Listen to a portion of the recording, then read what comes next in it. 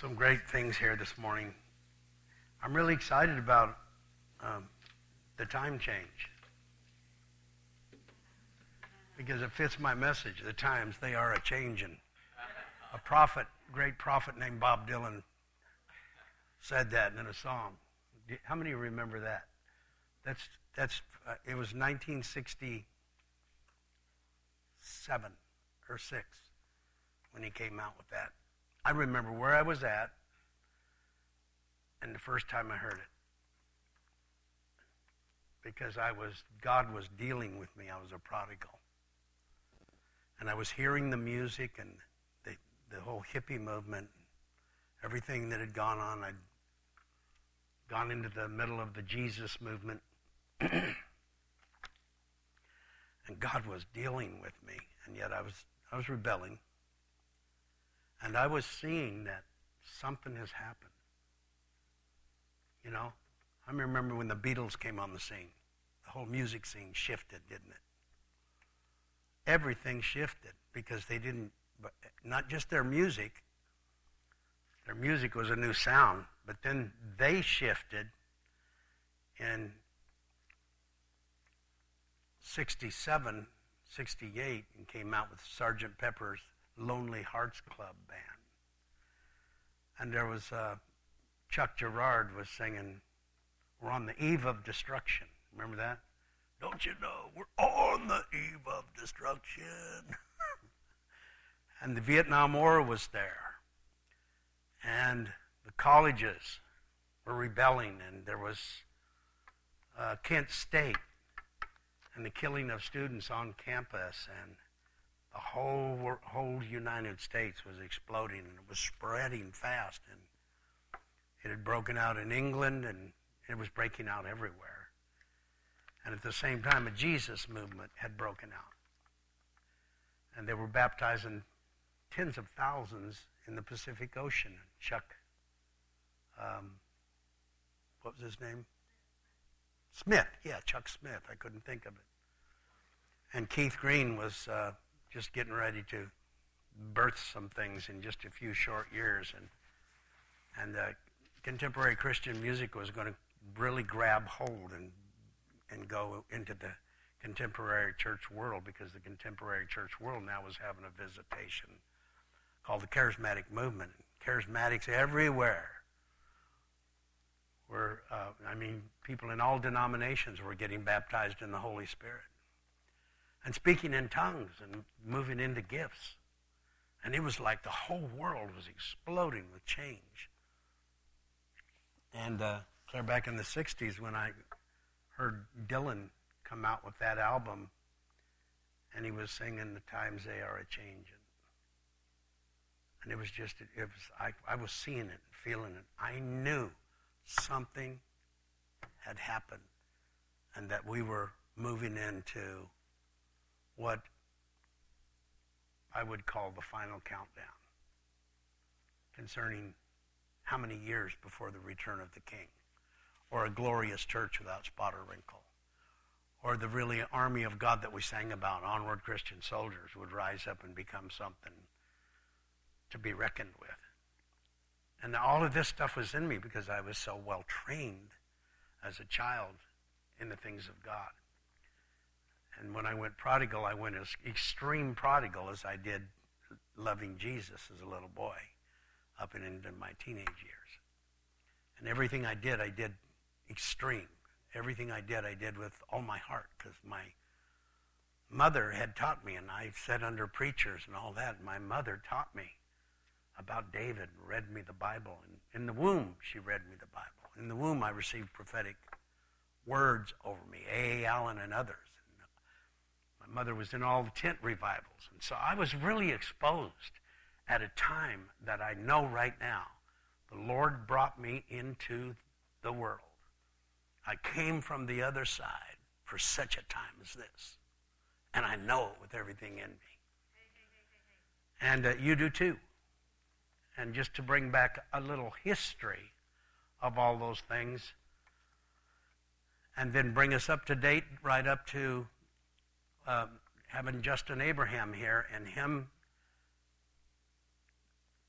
with the anointing he carried, there was an atmosphere of faith and an atmosphere of glory presence in this building as it was packed out and people came expecting, and there was joy and excitement before there was one worship song. And the worship, how many noticed how the worship was like this?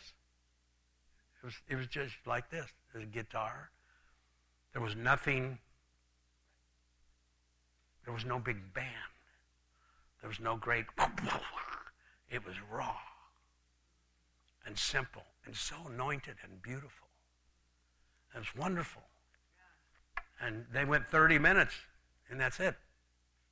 Said, now we're going to do an offering. Here's some buckets. If you want to give, come give. And people, and you can give all through the meeting as the Lord touches your heart. And that's what they did. And introduced Justin, and he got up. And in the atmosphere that was here, and for that to happen, a man or woman have to carry something. They have to really carry something. And they have to be manifesting what they carry.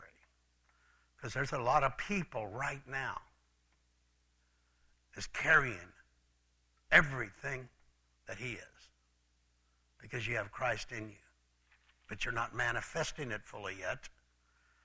And it's because God has been preparing you for such a time as this. And preparing you.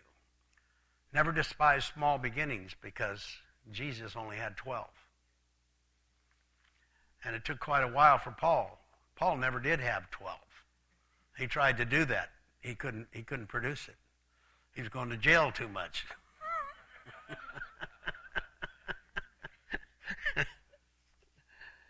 And now here we are. We have passed through the end of the 6th day.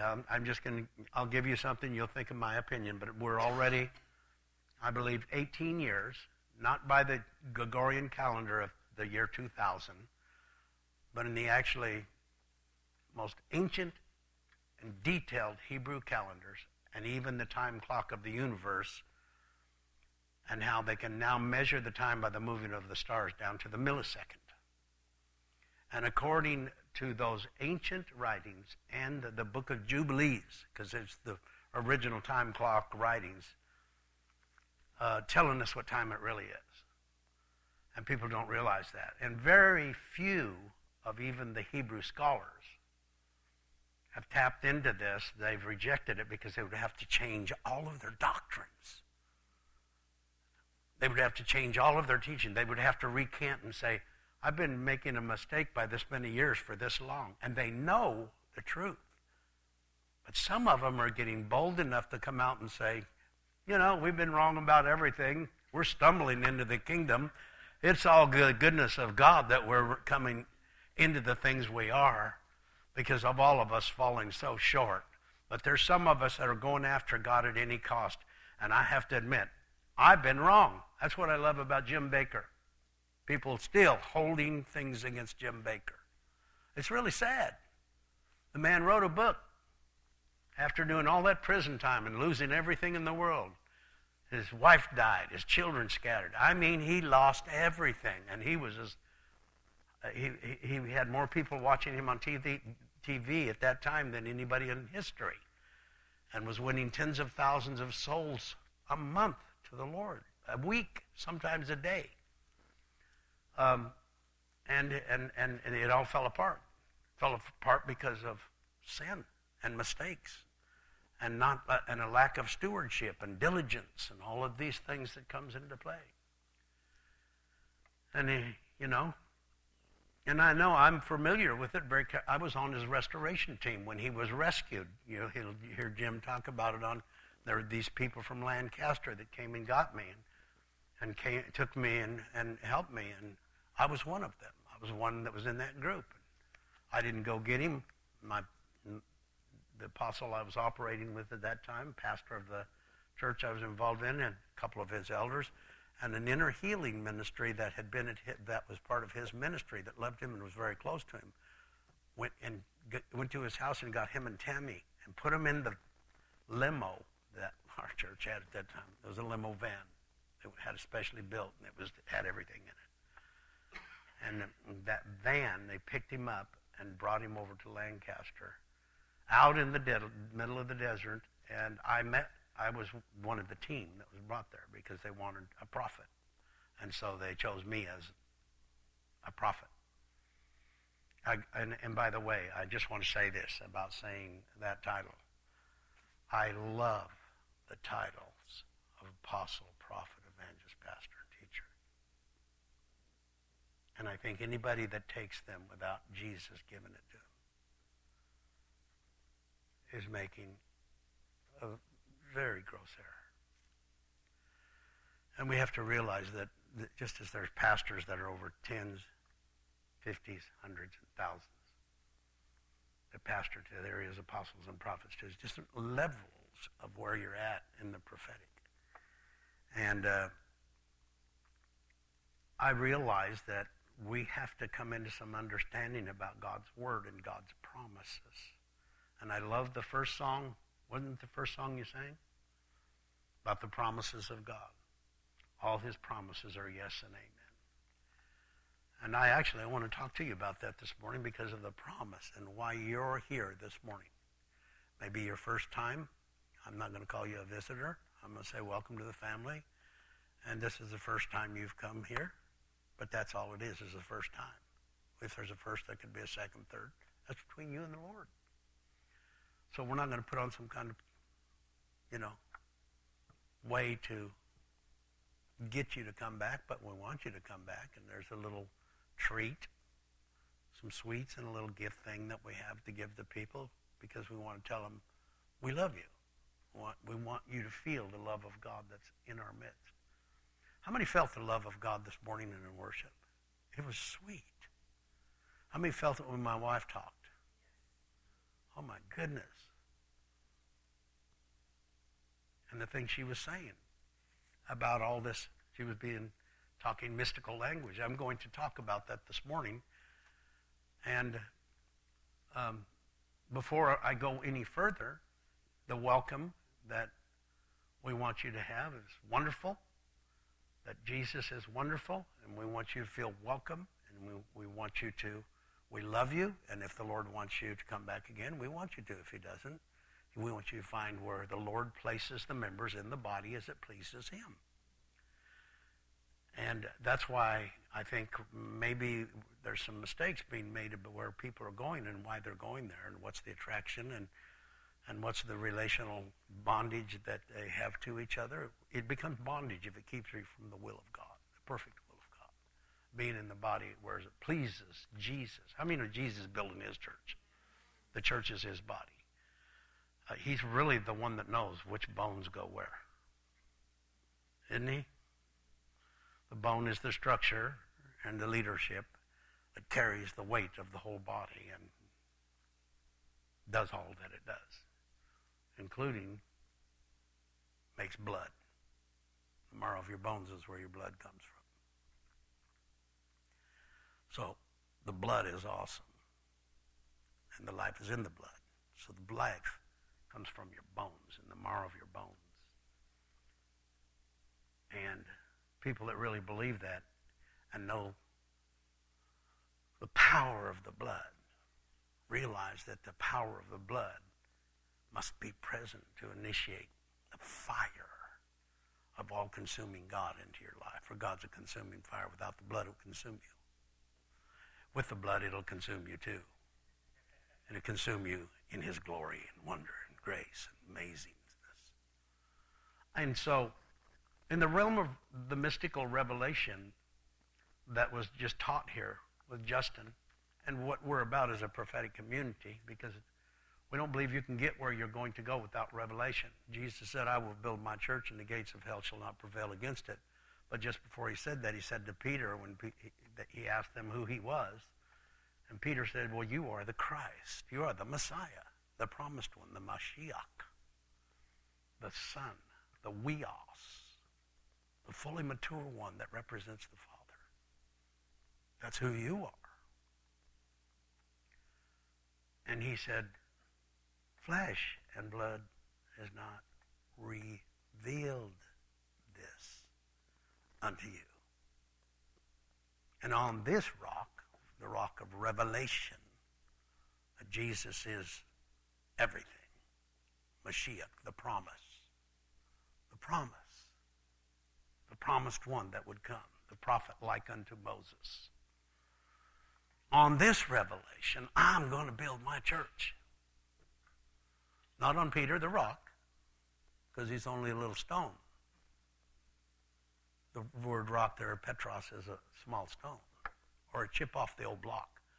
He's a piece of the massive rock, Jesus Christ. The Word made flesh. The Word of God. In the beginning was the Word was with God, and the Word was God. All things were made by Him, and everything that is was made by Him. He is the Word made flesh.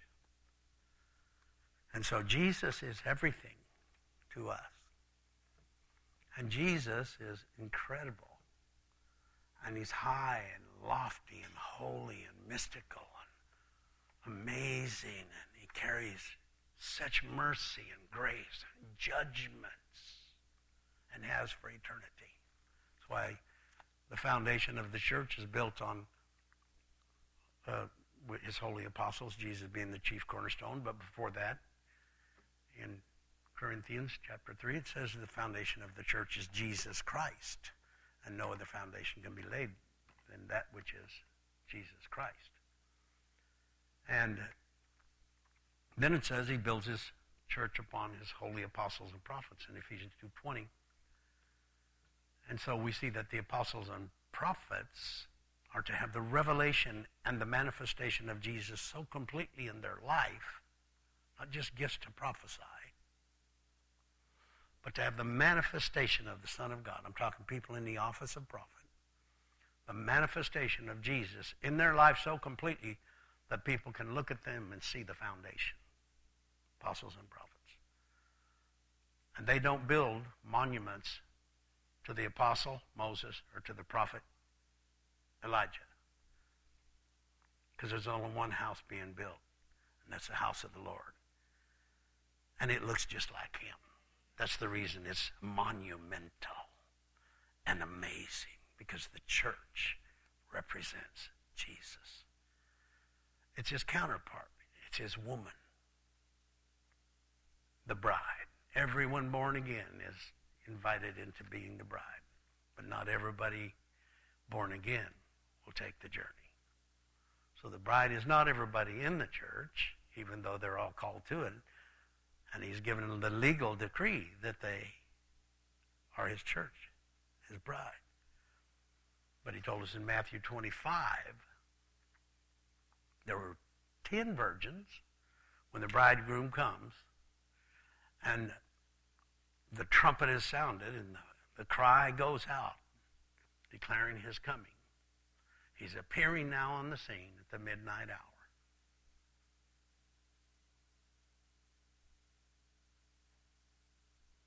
Because God's day always begins at sunset.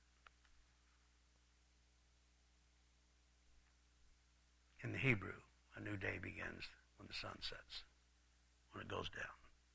Calendars, timetables. When we understand those things according to the Scripture, and you intensely get into it and really search it out, you find out we've been through the 6th day and are actually entering the 7th day right now. How many believe we're in a transition between, the church age and the kingdom age and the fulfillment and what some call the millennium? I call it the unending day, the eternal day.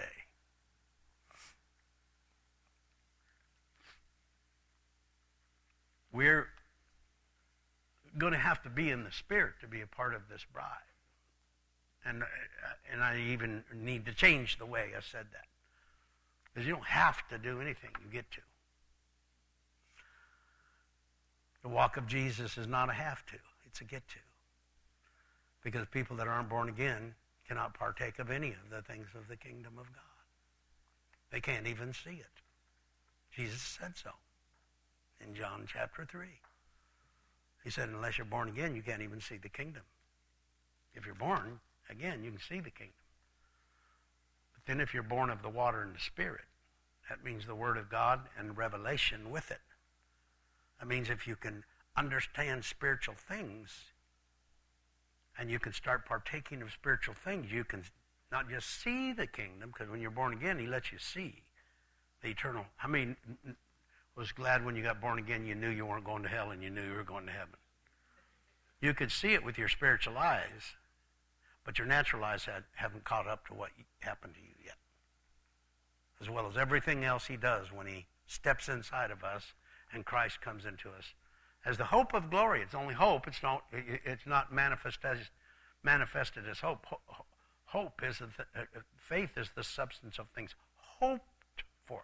So we have the hope of glory in it, but only as we manifest him through intimate relationship and building a life of faith and a life built on the Word of God, the covenantal Word of God, the blood word.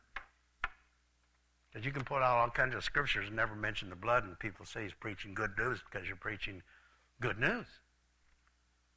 But without the seal of the blood on it, because the blood, the Spirit, and the Word work together, always in unison, just like Father, Son, and Holy Spirit.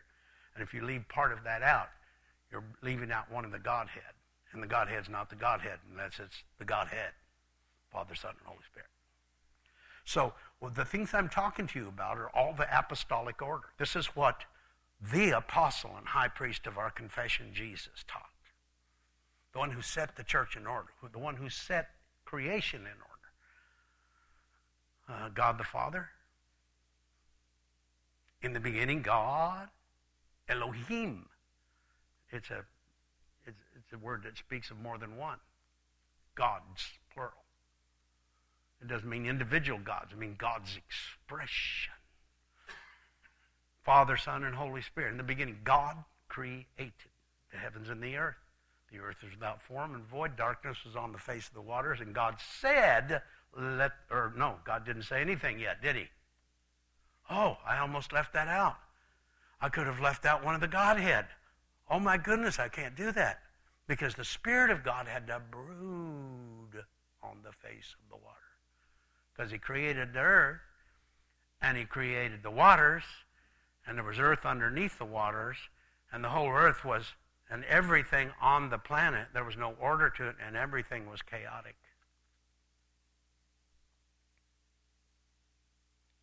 And it was dark. There was no light. So God the Father, God, Elohim, created.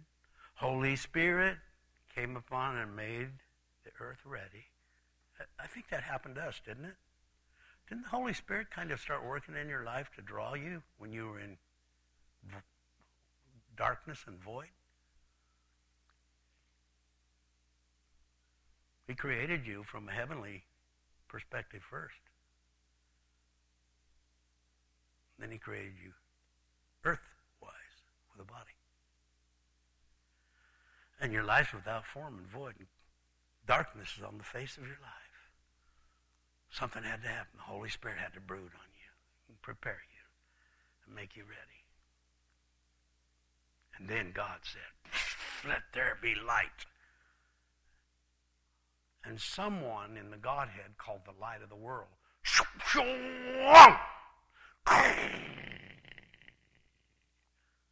stepped on the scene and filled the whole planet all around it with the cosmic light of who and what he is.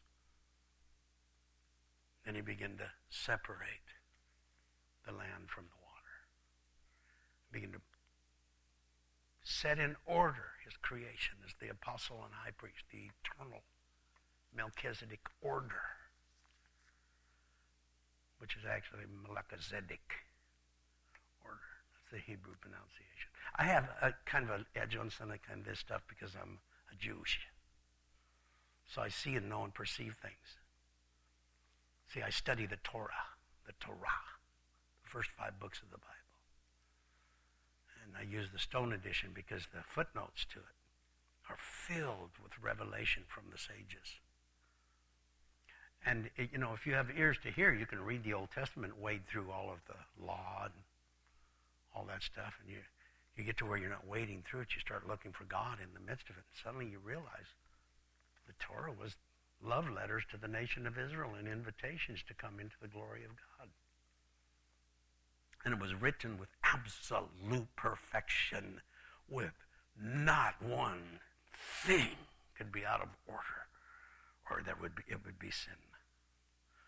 Why? Why would he do it that way? God made it impossible for man because he gave them a revelation of God.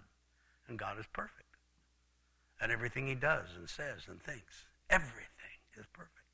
And Jesus Christ, the Word of God, is perfect. So he presented a perfect message to imperfect people. And they could not fulfill it. They could have. He invited them to come up on the mountain with him, the whole nation, and meet face to face with God and have a transformation and be born again and changed in the twinkling of an eye. And he would have revealed the Christ of Calvary and the cross to them right there, because it's in the Torah. The cross, the blood, everything's all in there. And he would have revealed to them the mysteries and secrets. And when they saw the lightning and the thunder and the trumpetings and the noise and the mountain on fire, it terrified the whole nation. And it says, and they turned around and ran. Can you imagine 1.5 million to 3 million people running to get away from God? Because the display of his power was so terrifying. They knew what he was like because they'd seen the 10 plagues. And they knew that was judgment to those that hate him. He knew there was so much goodness to God, because on the day that he killed the firstborn, that God killed every firstborn child of Israel. No, wait a minute. God didn't kill them, brother. God doesn't kill. Their sin killed them. Now, why didn't their sin kill all of those in Israel? Because they were sinners too.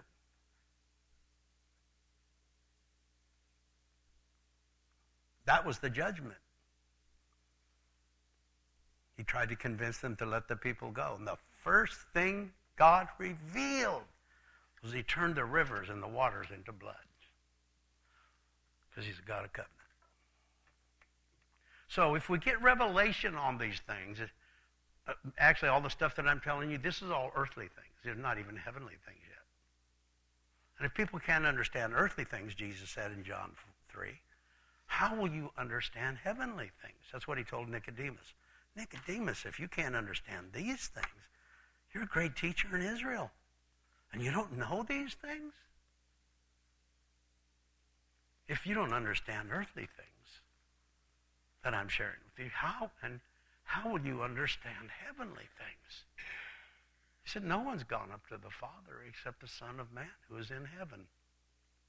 That's what Jesus said to Nicodemus, standing there looking at the heavens and talking to him about earthly things. And he said, no man's gone up to, except the Son of Man. He said, I've been to heaven. I came down from heaven. I go to heaven. As a matter of fact, I'm in heaven right now. How many want to live in that lifestyle of being in heaven while your feet are on the earth? That's what he wants. That's the promise of the glory of God so permeating us that we're in the highest realms of glory with him all the time while walking upon the earth. That's the promise. We're talking about the promise. And I'm excited about the promise. Now, big danger going on in the body of Christ. Pursuing heavenly things and encounters is really dangerous.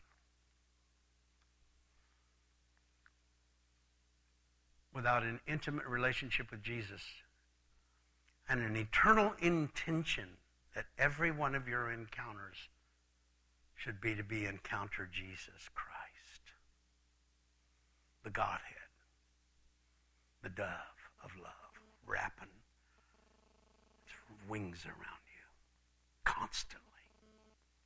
Holy Spirit, the fire, cloven tongues of fire set upon their head. That wasn't a flick of a bick. Do a study on it. Pillars of fire engulfed them. The seven spirits of God that was in before the throne of God came into that place as a rushing mighty wind, and pillars of fire engulfed them. The pillar of fire that was in the wilderness with the children of Israel came into the room and split up into 120 of them and engulfed every one of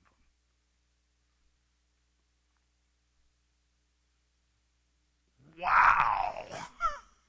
Are you hearing this? This is good news. This is what happened on the day of Pentecost. And he never left. He's here. And that experience they had, how many of you would think maybe, that encounter they had with Holy Spirit?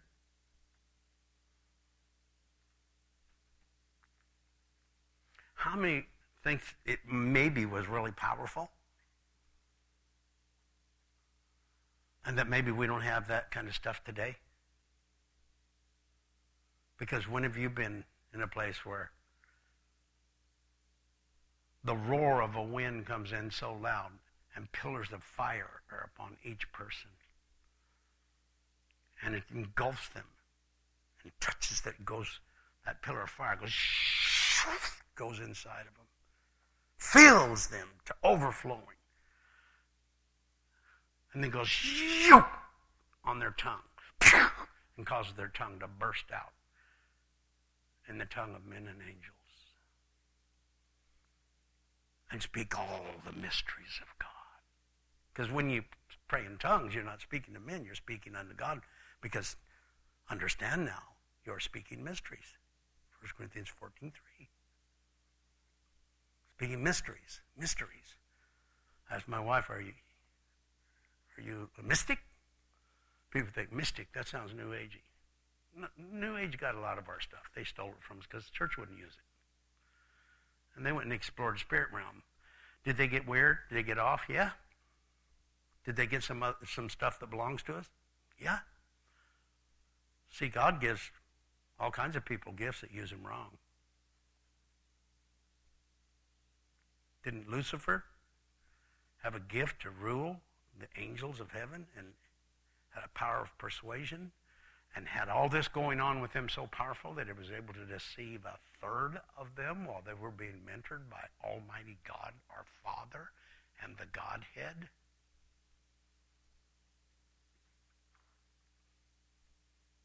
I think Jesus probably did a really good job with Judas. Still betrayed him.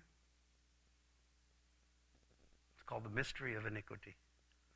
And it comes because we can reason, we can imagine, and we can make choices.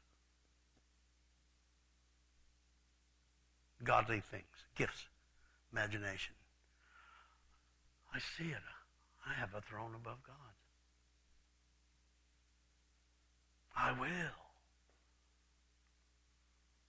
will 5 times, he says it, Lucifer. I will be likened to the Most High God. I will be above him. After all, I come in all the time and cover him with the merchandise of heaven, which is the worship that exuded from everything that he absorbed and took into him and came in amidst the stones of fire, spirits. Any stones of fire here?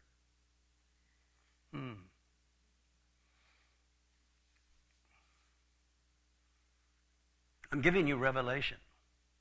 Now we're talking about some heavenly things, but we're talking about the fall in the heavenly things and the mystery of iniquity and where it began. There's problems in that church over there. So many people fall away. There's sin in their midst. Sounds like heaven. And Lucifer and a third of the angels. Sounds like Judas. And all the others that were disciples, that when Jesus said, if you don't eat my flesh and drink my blood, you have no part in me. And they all left him. They They fell away because something was said to them that totally cross-currented what they knew that they knew about God. We better get ready because he's about to upset apple carts of the most highest revelatory anointed apostles and prophets in the nation. And we are already beginning to find out who's true and who's false. Who's following the other light, another Jesus, another gospel, and another spirit. Am I going too far out there today for you guys? The real pastoral Sunday morning service. Shepherding and bishoping your souls. People want to be shepherded. They don't like the bishop part. Because the bishop part corrects, contradicts, rebukes, warns. The bishop part carry more authority.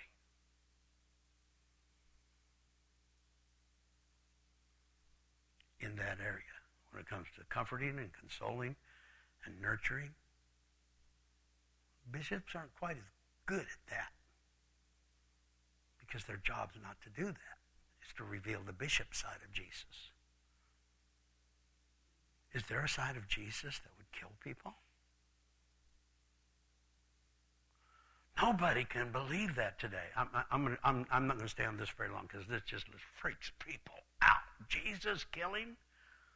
And you go read the churches. This is just one example. You go read the churches of Asia in Revelation chapter 3, and he says to Jezebel, tells the church, and you've tolerated that woman Jezebel that's in your midst. And I give her a space of repentance. If she doesn't repent, I'm going to kill her with sickness and all of her children. That's the words of Jesus. What are you going to do with that? Well, that's not the gospel, I believe. Oh, let's get our scissors out. And let's cut everything out of the Bible we don't like, especially the New Testament. Or let's create a doctrine that says it was all judgment was fulfilled and completely over in 70 AD. None of the scripture from chapter 4 to chapter 18 apply to us today. That all happened already in 70 AD. Boy, it's all over me this morning. Am I making anybody mad? Please don't be angry. I must tell the truth in love. I must tell you that all the promises are yes and amen. And I must tell you that encounters are for all of you. And I must tell you that all of you can literally go to heaven. If you learn the keys is given all the way through. Oh, there's nothing like going to heaven in your physical body, and your body goes to rapture. I know people that do that. Their body disappears and everything.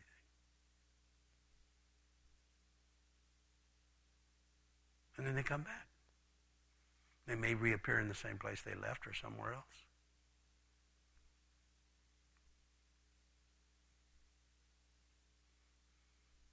Bob Jones, somebody asked him, aren't you looking forward to the rapture, Bob? And Bob says, I look to them every day. I have at least 5 or 6 every single day. Come on. Why did God do that with him? To give us a model and to forerunner, to offer it to us. You don't have to be some high-level, fourth-dimensional sons of Zadok, Melchizedek order in the seventh ethereal realm of the mystical arena realms to have these experiences. But those kind of people, I'm going to say it this way, those kind of people do that stuff. And the reason we do is for you. Because Jesus wants us to show you how to come there. He wants Father wants Jesus to bring you to him. And he wants to reveal himself to you. Oh, but I can do that. I can just run in there and jump up on Daddy's lap every day. I love you, precious. You gotta go read the Bible. You can't find that. But you can do it if you do it through Jesus. If you find the way. There is a way. Oh, but I just haven't. Now I'm saved. It's grace. I've been given it all. That's true. You have. There's still a protocol. There's still a way. There's still an approach to certain things. There's still really a need. Would you like to be... I'm going to be graphic to really make a point. Would you like to be looking at pornography and have Jesus appear to you? Do you think you'd throw your hands? Oh, Jesus, hallelujah, come on in, sit down with me here.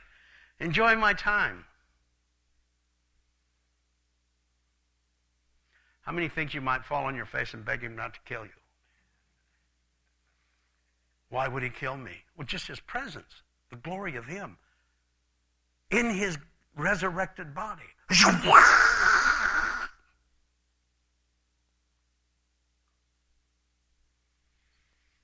Crispy critter.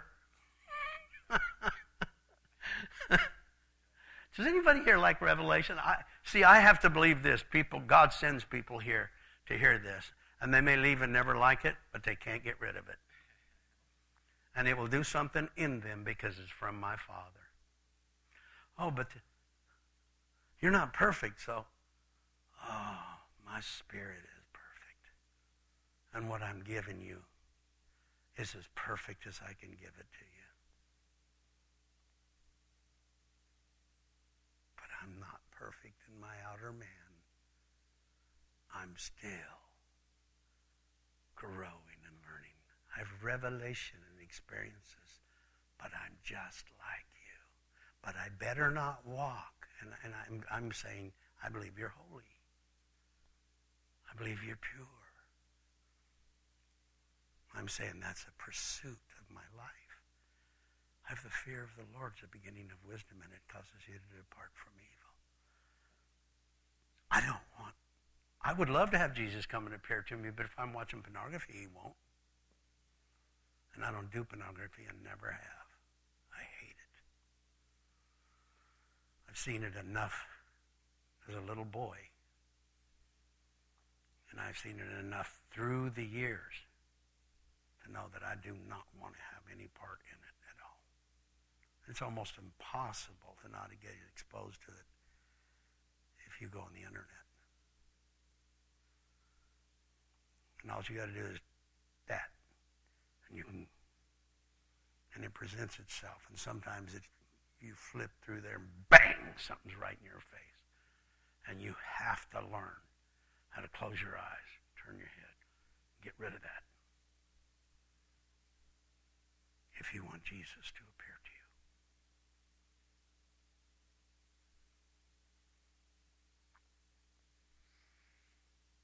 You know why you want him to appear to you? Because you're so in love with him. But also, oh my God, he's so amazing. I want to be like him. He's my hero. He's my idol, if I can use that word. Sanctify it for a second. No other idols. No other gods. So, the promises are so important, you guys. How many want to see all the promises fulfilled in your life? We sang it. All your promises are yes and amen. All your promises are yes and amen. All your promises are yes and amen. For the Son of God, Jesus Christ, who was preached among you by us, by me, Silvanus and Timothy, was by me, Paul.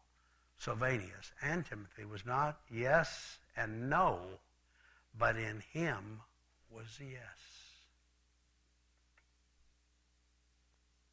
For the Son of God, Jesus Christ, who was preached by us, was not yes and no. Jesus is not yes and no. And everything pertaining to him and the promise that he is, because he's the promise that was promised. And the baptism in the Holy Spirit was a promise. Tarry in Jerusalem till you're endued with power from on high. And what did he say? And I'll give you power from on high after the Holy Spirit has come upon you. And you go to Luke 24, I believe it's around verse 18, and it says, it calls it the promise of the Father.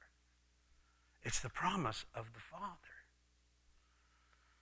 And it says here, the promise that he's talking about is that the Son of God, Jesus Christ, who was preached among you by us and me, was yes. Everything about Jesus Christ, the Son, capital S-O-N, it's got Son there. Sonship, full manifestation, image and likeness of the Father, Son, Jesus. Philip, if you've seen me, you've seen the Father. I and my Father are one. I've been with you all this time and you don't realize that you're looking at the Father, that I'm showing you the Father.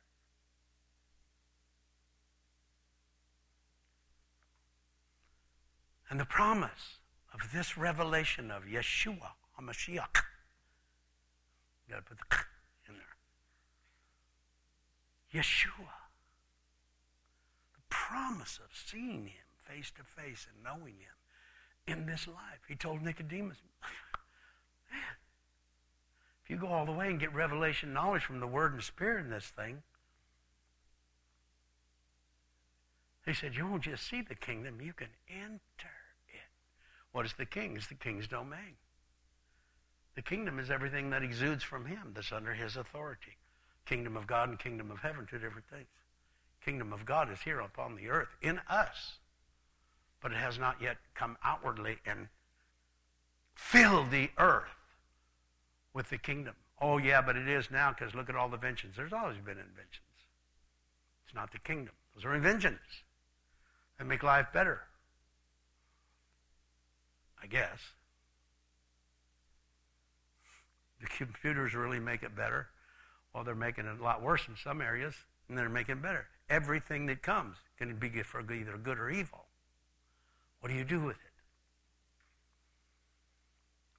All things are pure to him that's pure, but to him that's defiled, everything he does is defiled. Everything he thinks and says is defiled. Whew, that's heavy. Shouldn't there be some holy preachers? Shouldn't there be some holy leaders? Well, we're all just human. Well, as long as you think that, you're going to continue to go right down the path you're going, because we are not mere men and we are not just human. We have God in us. We're a whole different generation and a whole different race. The first Adam was crucified on the cross.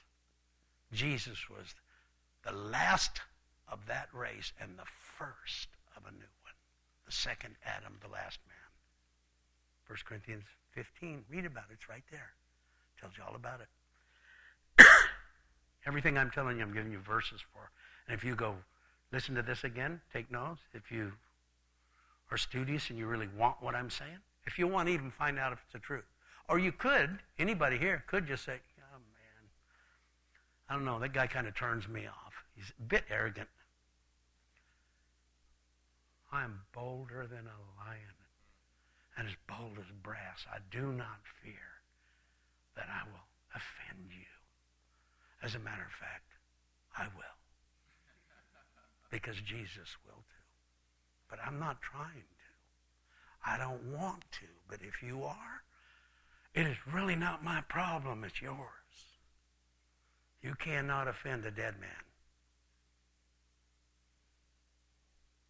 And we are dead. In Christ we've been crucified, put to death.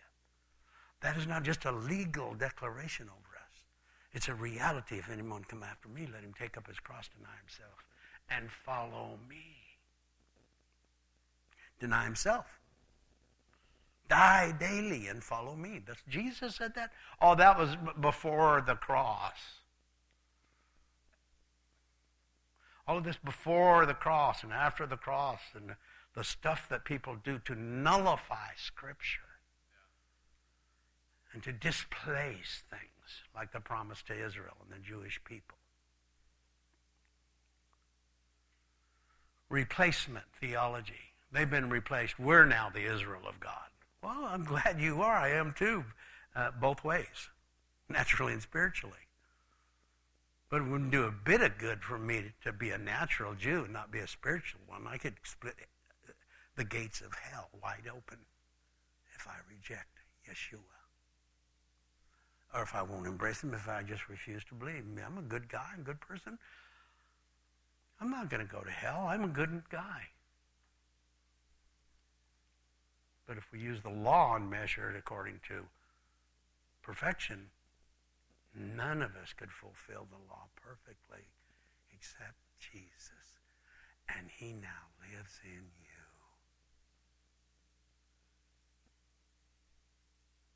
You can be perfect if you let him live through you. That is the challenge. That's the journey. Oh, it's a joyful, wonderful journey. To your spirit, to your flesh, it's like, God, I paid such a price. God, I've given it all. I've been through all of this hard stuff, and I paid such a price. Everything that you paid out to him needed to go. Do I hear an amen? He paid nothing. He paid it all. He's the one that went to the cross and rose from the dead on the third day according to the Scripture. Thank you, Father.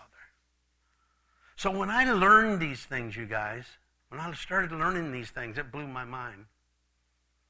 Because I was trained in the Bible, and I knew I had so much inside of me. And then prodigal years, when I came back to the Lord and was born again and baptized in the Holy Spirit. I had never been baptized in the Holy Spirit, and suddenly I had revelation, and I wasn't just born again or born from above and could see the kingdom. Suddenly now, I started stepping into it because I had revelation knowledge. You can have all kinds of revelation. If you don't step into it, it won't matter.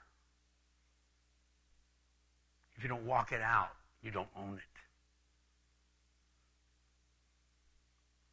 You just become a mystical deceiver.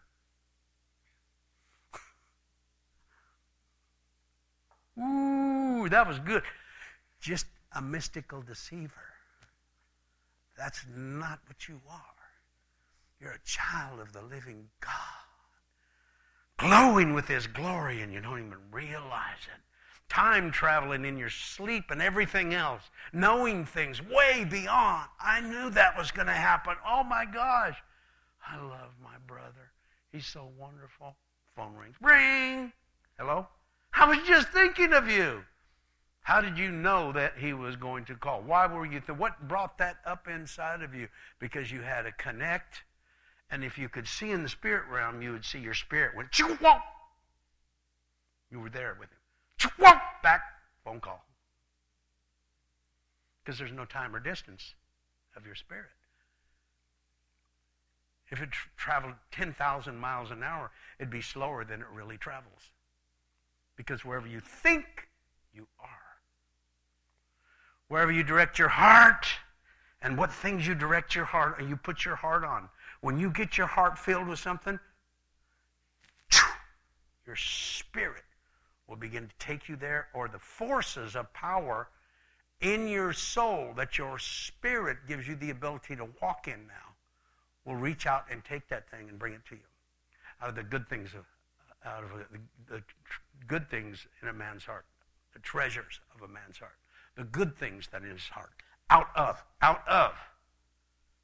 those good things brings forth the very thing you fix your heart upon. It's a power. It can make you or break you. What are you thinking about? What consumes your time? What do you make decisions based upon? The bad stuff that can happen if you don't guard yourself in that situation? You'll attract it right to you. You're discerning things so you can pray and talk to the Father about it. so he can change your heart and put faith in it. And then wisdom to turn that thing into good.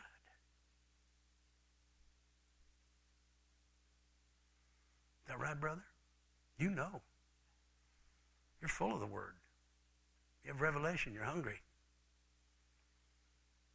You've heard a lot, know a lot. God's shown you a lot. This is the truth. Here's the thing about every person here knows everything I'm saying in your spirit, because you have an anointing in you of the Holy One, and you already know all things. But you don't know here.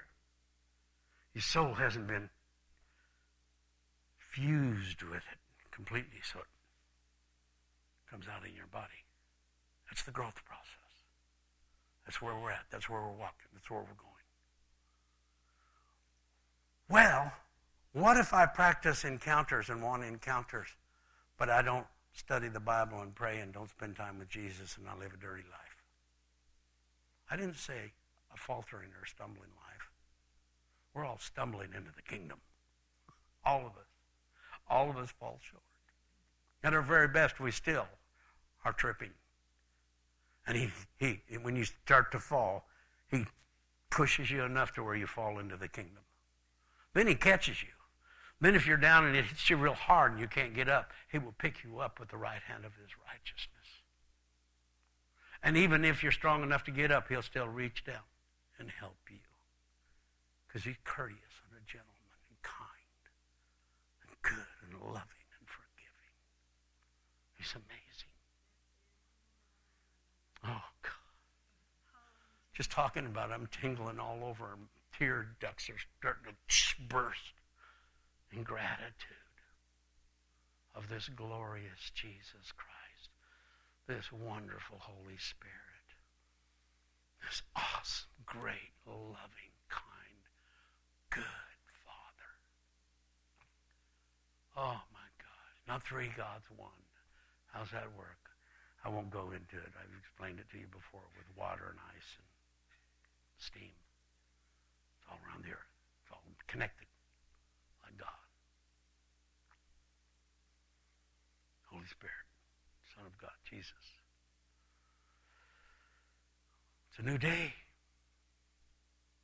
It's a new day.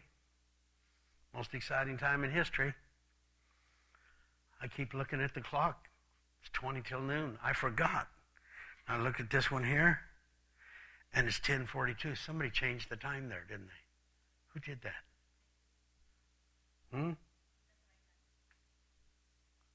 Did somebody change that back? Good for you. Yeah, because this one here is wrong. So I can preach another hour and 20 minutes. I'm just kidding. I'll look at this one, not this one. Okay, you have your Bibles? Let me read this to you. I just read to you all the promises are yes in Him. They're not. In Jesus, they are not yes and no. Not one promise is yes and no. Every single promise, every one of them, for all the promises of God in Him are yes and amen. To the glory of God through us.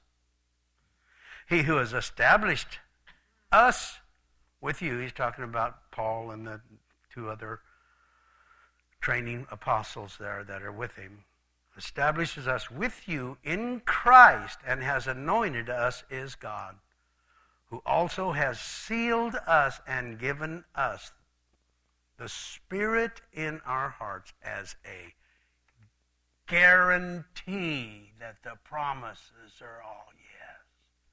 Do you know the promises? Do you study them? Do you study the book of promises? Do you want things to come to pass in your life? Will you go up to the courts of heaven and present to Him this right here and say, this is sealed in the covenant and it's guaranteed By the inner abiding, constant, never going away presence of you, Almighty Father, my God, you're in me. These promises must. Why am I screaming? To emphasize that and the fact I feel like I'm about to explode. They must come to pass. Jesus. You ever watch Hogan? He's walking around up there going, ding, ding, ding, because he's about to blow up. Because he's raised so many people from the dead and getting ready to raise some more. Wouldn't that make you kind of a little bit weird? Wouldn't that seize you and move you out of your dignity and self-consciousness? The word dignified actually means self-conscious.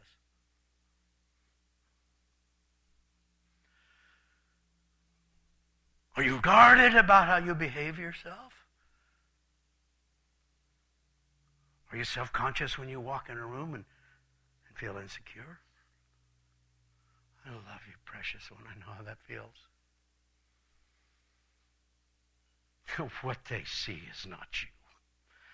Unless you let you out.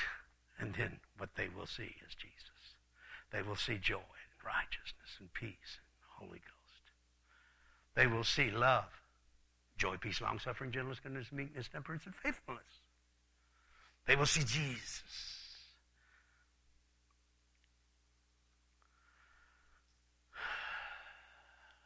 To get the confidence of one of the promises that we have been made the righteousness of God through Jesus Christ. I am righteous before God. Holy. I have no sin that will keep me from getting any of my prayers answered. Because if there is anything in my life that I feel or sense or know, thoughts, attitudes, I ask him to forgive me quickly. I do. I practice it. Because I've learned that the blood of Jesus is my only right to claim righteousness. That in the promise of his word, and that in the guarantee of the Holy Spirit that we just read about. Therefore, I am the righteousness of God. I can ask God anything I can find in the book as a promise. And he will not say, maybe, not today. No, he'll say, yes, you can have it. Then he'll teach the way to walk into it. Because it's already been created and is sitting there waiting for you. That's why he's the truth, the way, and the life. The promises. The promises. Time for us to having visions is not as important as knowing the promises. Everybody smile at me. I love you all. I get kind of intense. When I learned this and laid hold on it, I was a drug addict who had been delivered from drugs in less than a year. And I found the promises and I devoured the book in the promise. I didn't go get a promise book. Oh, yeah, I did too. I got a promise book and I liked it. I said it there, but it wasn't the word. I didn't just get my promise and that's my daily. I rose every morning.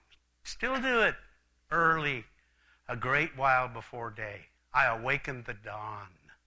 I'm a day breaker and a dawn maker. Or a dawn maker and a day breaker. Because the day star arises in my heart. And I put on Christ before the light dawns. Many days I watch the crack of dawn come. Most of the time I practice it. Oh, but I'm not a morning person. Yeah? What does that mean? That nullifies all of the things that the Lord Jesus himself did?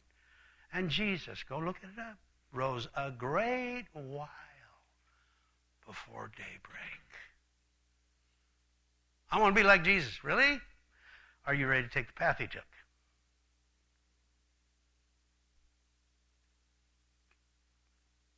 Okay, now, I said all of that like it's an absolute, and if you don't, you're a sinner.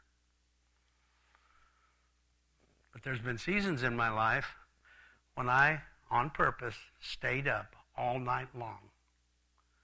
And I didn't do it hanging out with people. I did it alone, or I did it in prayer meetings where we fasted and prayed and worshiped all night long. I've done it with others in fellowship. It's wonderful, but it's nothing like being shut in and alone with God. Because at night it's quiet, and you have no phone calls to make, no distractions, and you can so touch heaven or be touched by it. These are little things. And you can study the promises, and by the time the sun rises, you can go out and take the world over. You believe that?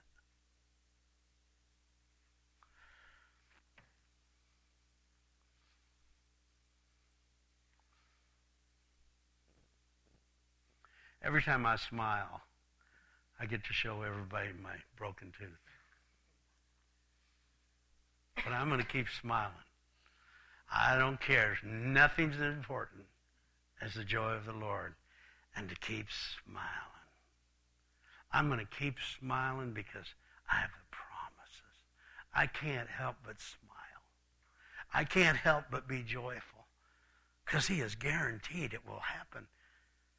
And I get to even feel him inside of me.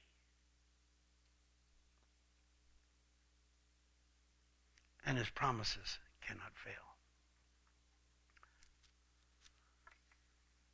Now to him who, or for all the promises of God in him are yes. Say this with me, would you? God, you're my Father. You won't lie to me. You've made me promises. And I find it in the book you made for me. It's your words, your breath, your spirit, your life. And you promised me that all of them are yes. I am going to know them. And I'm going to live in them. And you are going to get glory. Because remember, that's what it says. That's what it says in that context of Scripture. All the promises of God are in him are yes and amen to the glory of God. To the glory of my Father through us. Okay, go with me to 2 Peter chapter 1 real quick. A couple more verses and I'm finishing.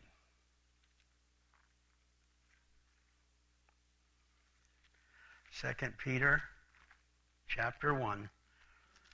Everyone should study this chapter. It is an absolutely amazing chapter. And I can quote most of it because I've meditated it and prayed it so often and live by it. How many have heard that you need to get character? And you've been taught about character. How many have been taught about character? It's all about your character. It's all about your character. Good character, bad character. Anybody heard that? We have to be real careful about some things when we understand that good character is better than bad character. And the tree of the knowledge of good and evil has both good and bad. And I think the good side's probably really good and being emphasized a lot, but not much about the evil side. But it's still the knowledge of good and evil. And I make decisions based upon, oh, that's bad, I won't do that. Oh, that's good, I'll do that. But he wants to bring us to the tree of life. And when we eat the tree of life, we eat Jesus. And we make all of our decisions based upon, oh, Father, I so desire. I love you so much. I'd go watch my son play basketball or football or whatever. And he'd be out there playing. And I'd stand at the door and he couldn't see me and I'd watch him play. Then I would walk in and head towards my chair. And I'd say, see, he'd be out on the court or out on the field and I'd yell at him, Samuel, you got it. His countenance, he would change like that. And oh man, was he an athlete. And he'd played really good, But something happened when Father was there. And he knew Father was watching him. Something happens to us when we know Father's watching us. And we're doing it the way he would. We're thinking it the way he would. Something inside of us. That is called the fear of the Lord. Did you get that? That's called the fear of the Lord. If I do anything wrong, he's going to kill me. That's not the fear of the Lord.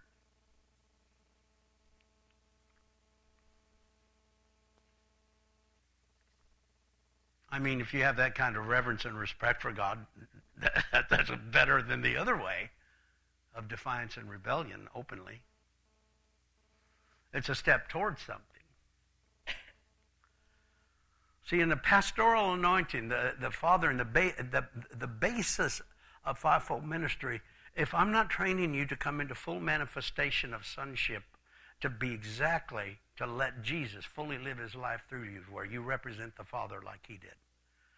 Can I say that again? Sonship is representing the Father perfectly. You can be a child and not fully represent. You can be a newborn baby, not fully represent. It can be all about you. And you can be a teenager where suddenly, man, you're strutting your stuff, and it's all about you. And you got strength now, and you're walking down the street looking in the windows at yourself, and your shoulders go back, and the girls, they get there. I can't do it like they do, but don't want to. But they good. They good when they're looking at those windows and seeing and walking. How do you feel when you cross a crosswalk and there's a car full of young women or young men? Man, you want to look good. You put it on. There's this thing that comes on us. We want to show our very best. We want to we want to be an attraction, not a rejection. Right? Just human nature. It's wonderful to be a human.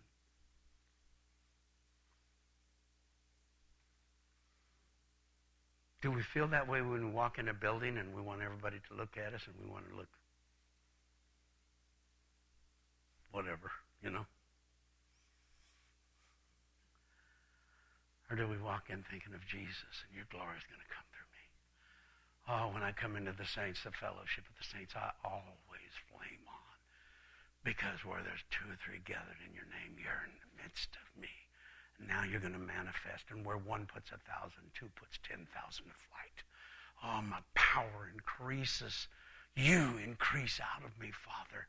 And when I get in the company of the saints, I'm free. And I can be who I was created to be. And I'm more powerful with them than I am without them. Because we are. We're all better with each other than we are without.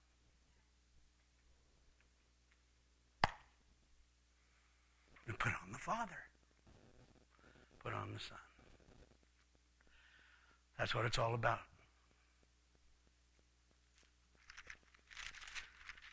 If you'll go with me to 1 Peter chapter 1, I'll start in verse 2. Grace and peace be multiplied to you, and the knowledge, that word knowledge there doesn't mean head knowledge, it means knowledge from above, epignosis, revelation. It's the Greek word epignosis. It means from above knowledge. It's revelation. It comes through intimacy and knowing him. And it happens when you believe. Just faith is the key to it. I believe when I step behind this keyboard or pick up that guitar, the glory of God's going to come out of me. Because it's no longer I that lives, but Christ that lives in me. God ordained me to lead these people into the celebration of the resurrection and into the deep, intimate presence of God. He created me for that. So I know that's who I am when I... And to do that, did you have to practice on the piano to learn to play? How about the guitar? You didn't even have to practice? Okay, but strings, you had to practice? Do you still practice? But you do, don't you?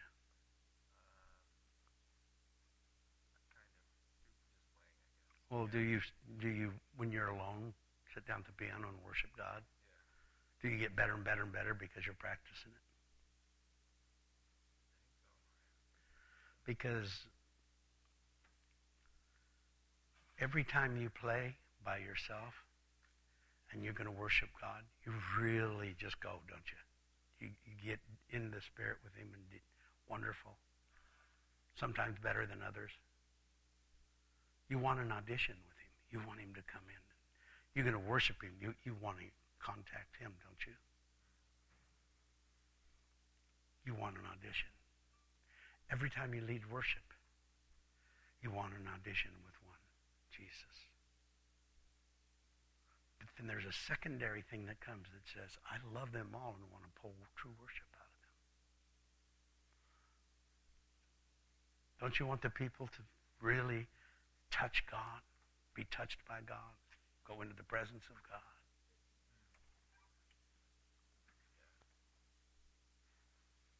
Practice.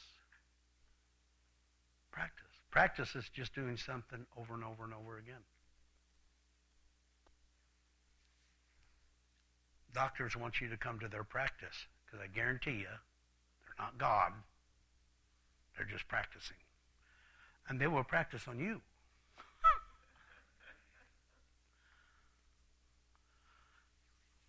So it's really cool that the grace and peace is multiplied to us in the knowledge, revelation knowledge of God and of Jesus our Lord. If you don't practice revelation knowledge, you won't keep it. If you get revelation and you don't step into it with a hunger, this is good, I want more.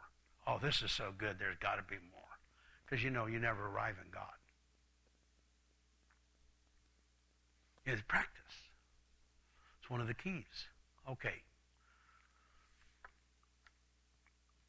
As His divine power has, notice the word there has, means it's past tense. His divine power has given to us all things. Everybody say all things. Say this with me. Father, you've given me all things.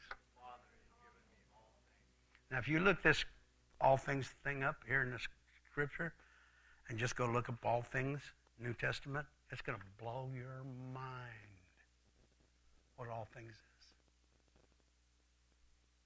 And He's given it to us. Heirs of God, joint heirs with Jesus. He inherited everything,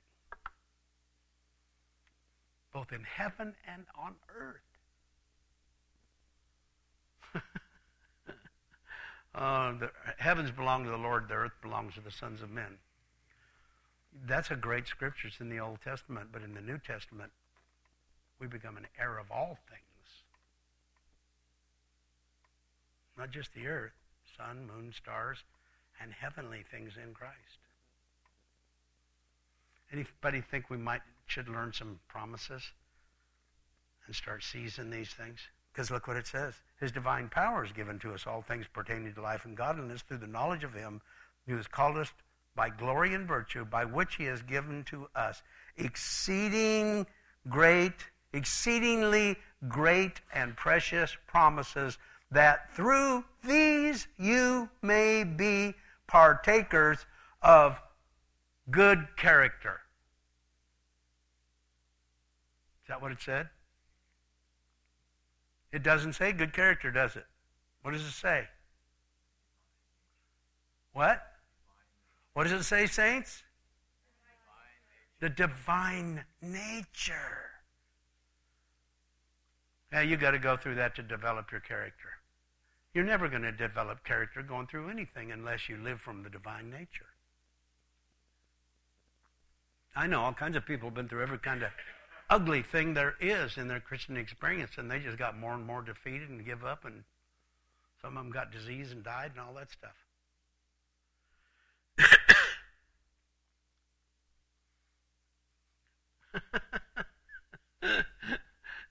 I say things bluntly. Please forgive me if I'm too blunt for you.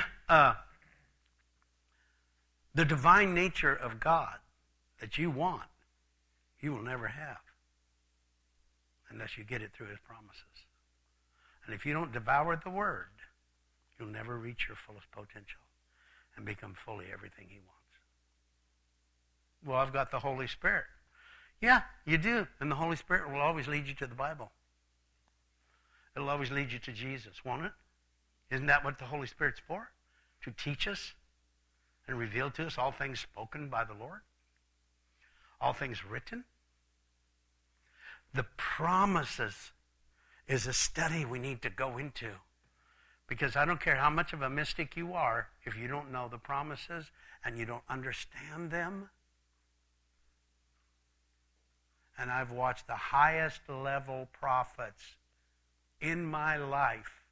I've seen prophets that would have blown the world to pieces and established the kingdom go off because they didn't understand the covenant and the covenantal promise and the word of God and its promise to us. Promises of his divine nature didn't fully consume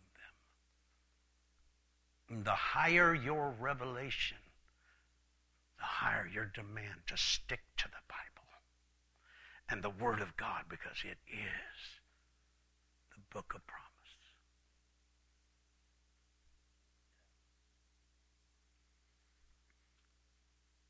That's pretty serious, isn't it? That's bringing it home. That's bringing it home, prophet. If the Word isn't your final authority, you're going to get deceived.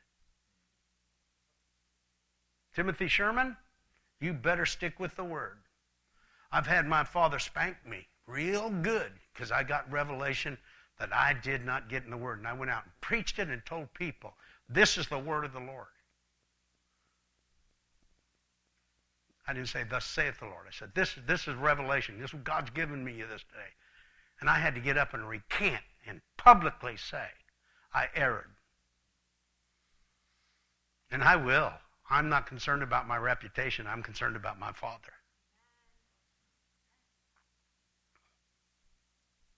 I'm to represent my Father in heaven. That's what a son does. Oh, you wouldn't believe stuff I've had to do to my ministry because of things I said and did. And I had to get up and tell the truth.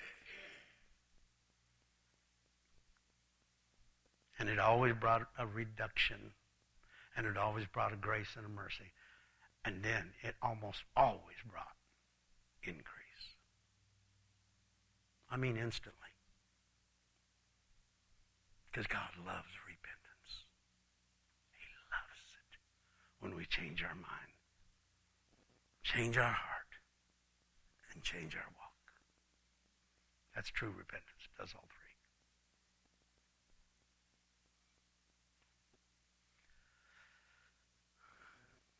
It returns you to the intentional focus. My eyes are on the King. My King and my God. I will follow him. I take up my sword for the King. Everybody still saved? Is everybody excited and happy? Did you understand all the correction that was in this? The main thing is those promises pertain to everything in this natural life and godliness. That's what it says. Through his exceeding great and precious promises, we're partakers of his divine nature, and we've escaped the corruption that is in the world caused by lust. But before that says this, he says, and through his exceeding great and precious promises, he has given us all things pertaining unto life, Look up the word there, life. It's not Zoe life. It's your natural life. Through life and godliness, the promises. And people do not realize this entire book is a promise. And it got history of promises fulfilled to Israel. Jesus was the promise. He was promised that he would come. How many believe he's coming again? He is. It's a promise. In his literal, physical, his physical, resurrected, glorified body. Oh, he's coming in us, and he's coming to us. But he is coming back in his literal. And you don't have to wait till you die, or you don't have to wait for the final climax. Because he's inviting you to come up here right now. And there's promises that says you can do it.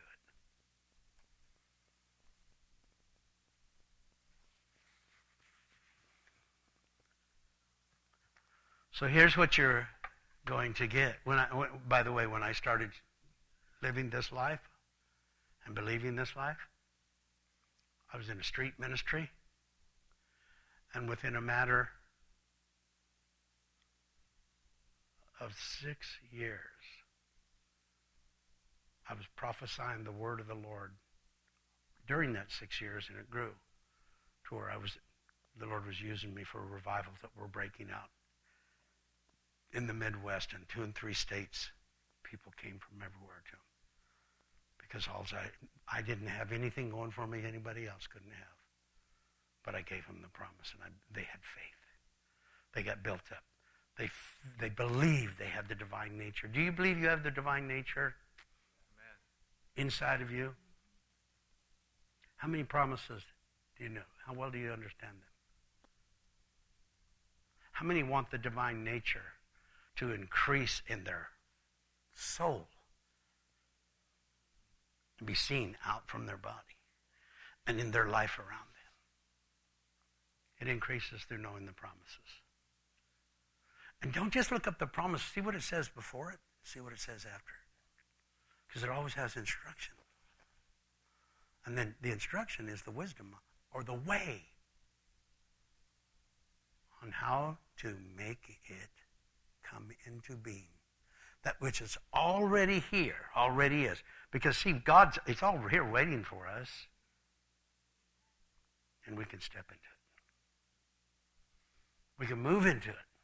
And we can get on a fast track to where one promise after another is believed, fulfilled, acted upon, and begins to happen.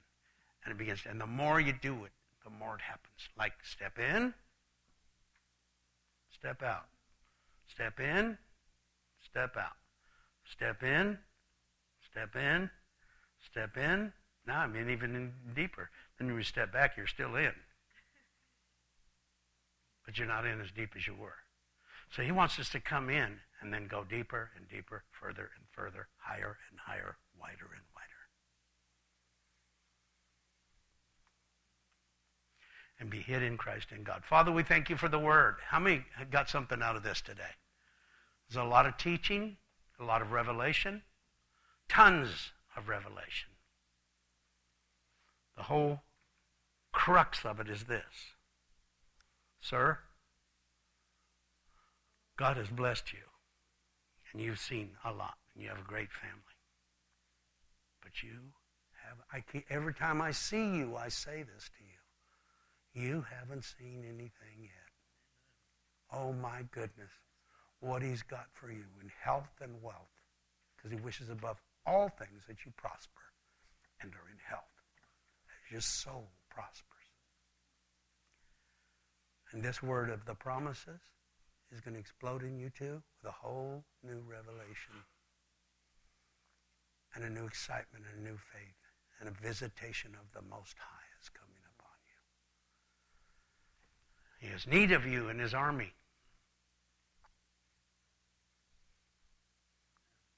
It's a big army. It's all over the world. So no telling what he's going to do with you. But it's awesome. It's awesome. We can get tired. We can run a race and go through a lot and just wear out. But if we get back in him enough, we reverse it and start renewing our youth as the eagle. Want to join me? That's where I'm going. Do you know my age? I'm 105. Yeah, you can say something. Just before she gets up and says that, I want to say this. Finish this final thing. Get excited and take a new journey to go in and look at the New Testament promises first. Now, you don't have to do it that way. You can go anywhere you want to go. God's Spirit can lead you and guide you what's best for you. But look at the New Testament promises and what Jesus said to fulfill those promises and get that down in you like I just shared with you today through his divine nature. Get those promises because his nature will fill you up. When his nature fills you up, nothing can stop the promises from coming to pass in your life. So you might as well get excited. Just on a practical level, you're going to have favor with people. The hindrances to your relationships and having true friends is going to melt away with favor and blessing. And suddenly, they're going to be attracted to you. Because every time you think of them, you're going to think of them through the promises and what's best for them, according to God's word. You're going to feel a favor, experience. You're going to experience more than anything in the world that's going to come because you're going to fill up with God, not just by soaking or getting the Spirit, but by filling yourself up with the promise which causes the divine nature to be activated. Don't worry about building your character. Get full of the divine nature. Character has to be developed from outward circumstances and habits and things like that. Nature comes through the promises, and that divine nature will start consuming you, and your character will automatically begin to change.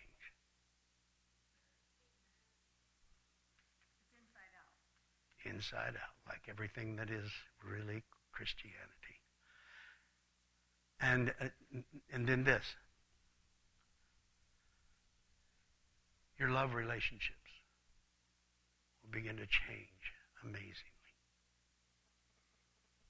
Friendships get restored. Walls between you and them melt away. Favor everywhere you go. You'll start getting raises, ideas for businesses, witty inventions. These things all, I just read it, it has to happen. Through his exceeding great and precious promises, you become partakers of his divine nature. Through these promises, you partake of his divine nature. And he says, everything in life and godliness are yours through this very thing I'm saying. Read on the rest of that chapter, and you'll find 9 things in there that have to do with character traits of God that develop and come out of your life when you live from the divine nature. And at the end of that chapter, you'll see that you'll be given an entrance into the everlasting kingdom of God while you're alive right now on the earth.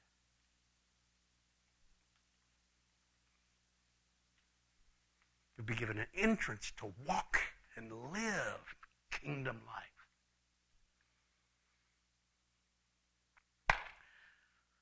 Well, hallelujah. Anybody need some children restored, or a family, or a member, or a loved one, a husband?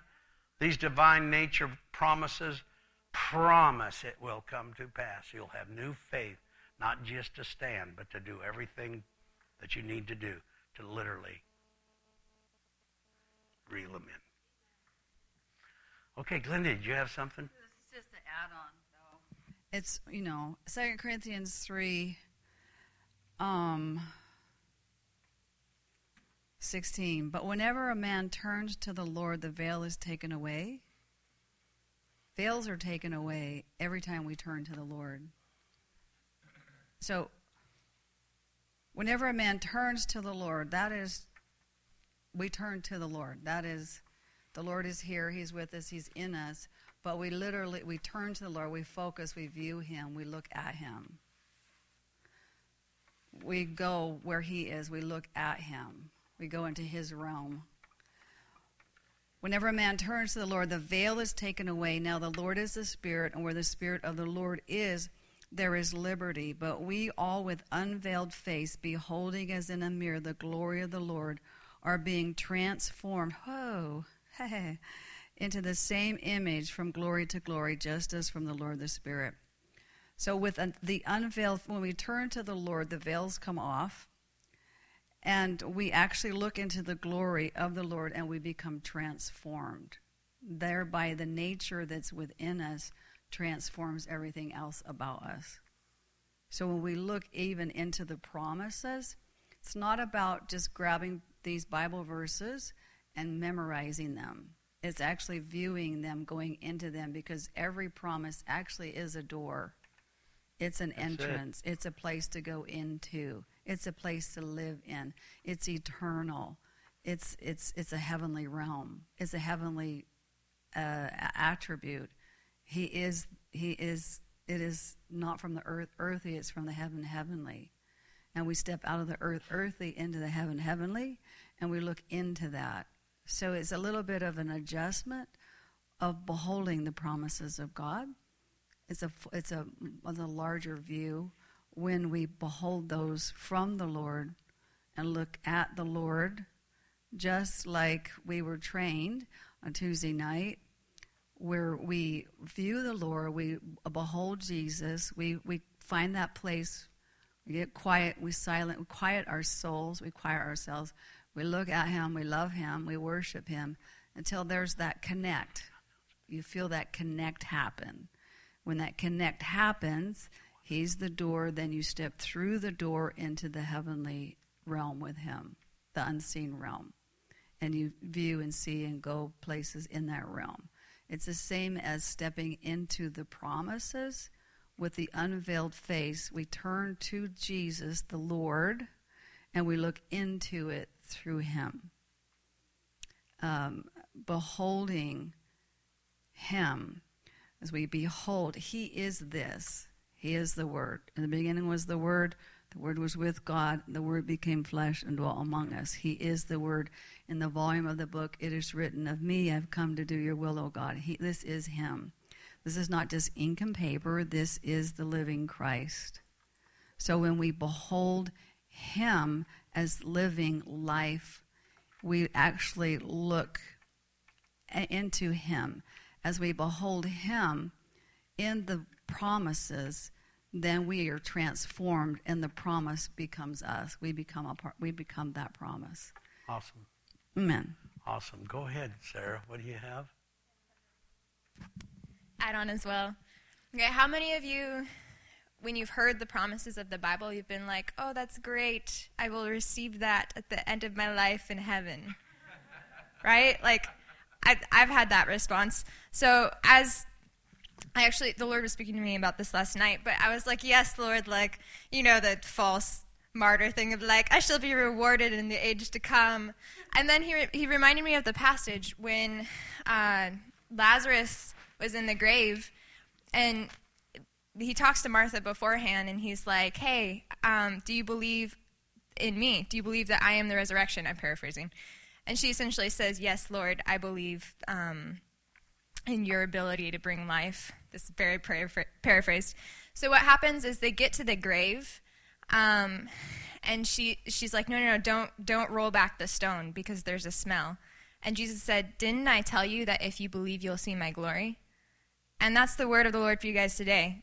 Didn't I tell you if you believe you will see my glory? Not in the age to come, but now. Now faith is. So these promises that he's telling us to go dig out of the Bible, like if somebody walked up to you and said, I have a promise that's just ready and available right now, wouldn't you want it? You'd be like, yeah, I want this. So if you guys actually believe this word, you're going to go and find those things because they're for now. You can take them and have them now if you believe in the glory of the Lord, which I know you guys do. You do. So anyway. Come on up to my car dealership. I've got a car here that we're going to give to you. We pulled your name out of a hat. You show up here in the next hour, I promise you it's yours. You can drive it away. Would you go get it? Will you go get it? Yes. Good word, Sarah. Good. Okay, we're going to do an offering right now and give you a chance to sow your seed, your tithes and offerings. And you can make a check out to Eagle's Nest.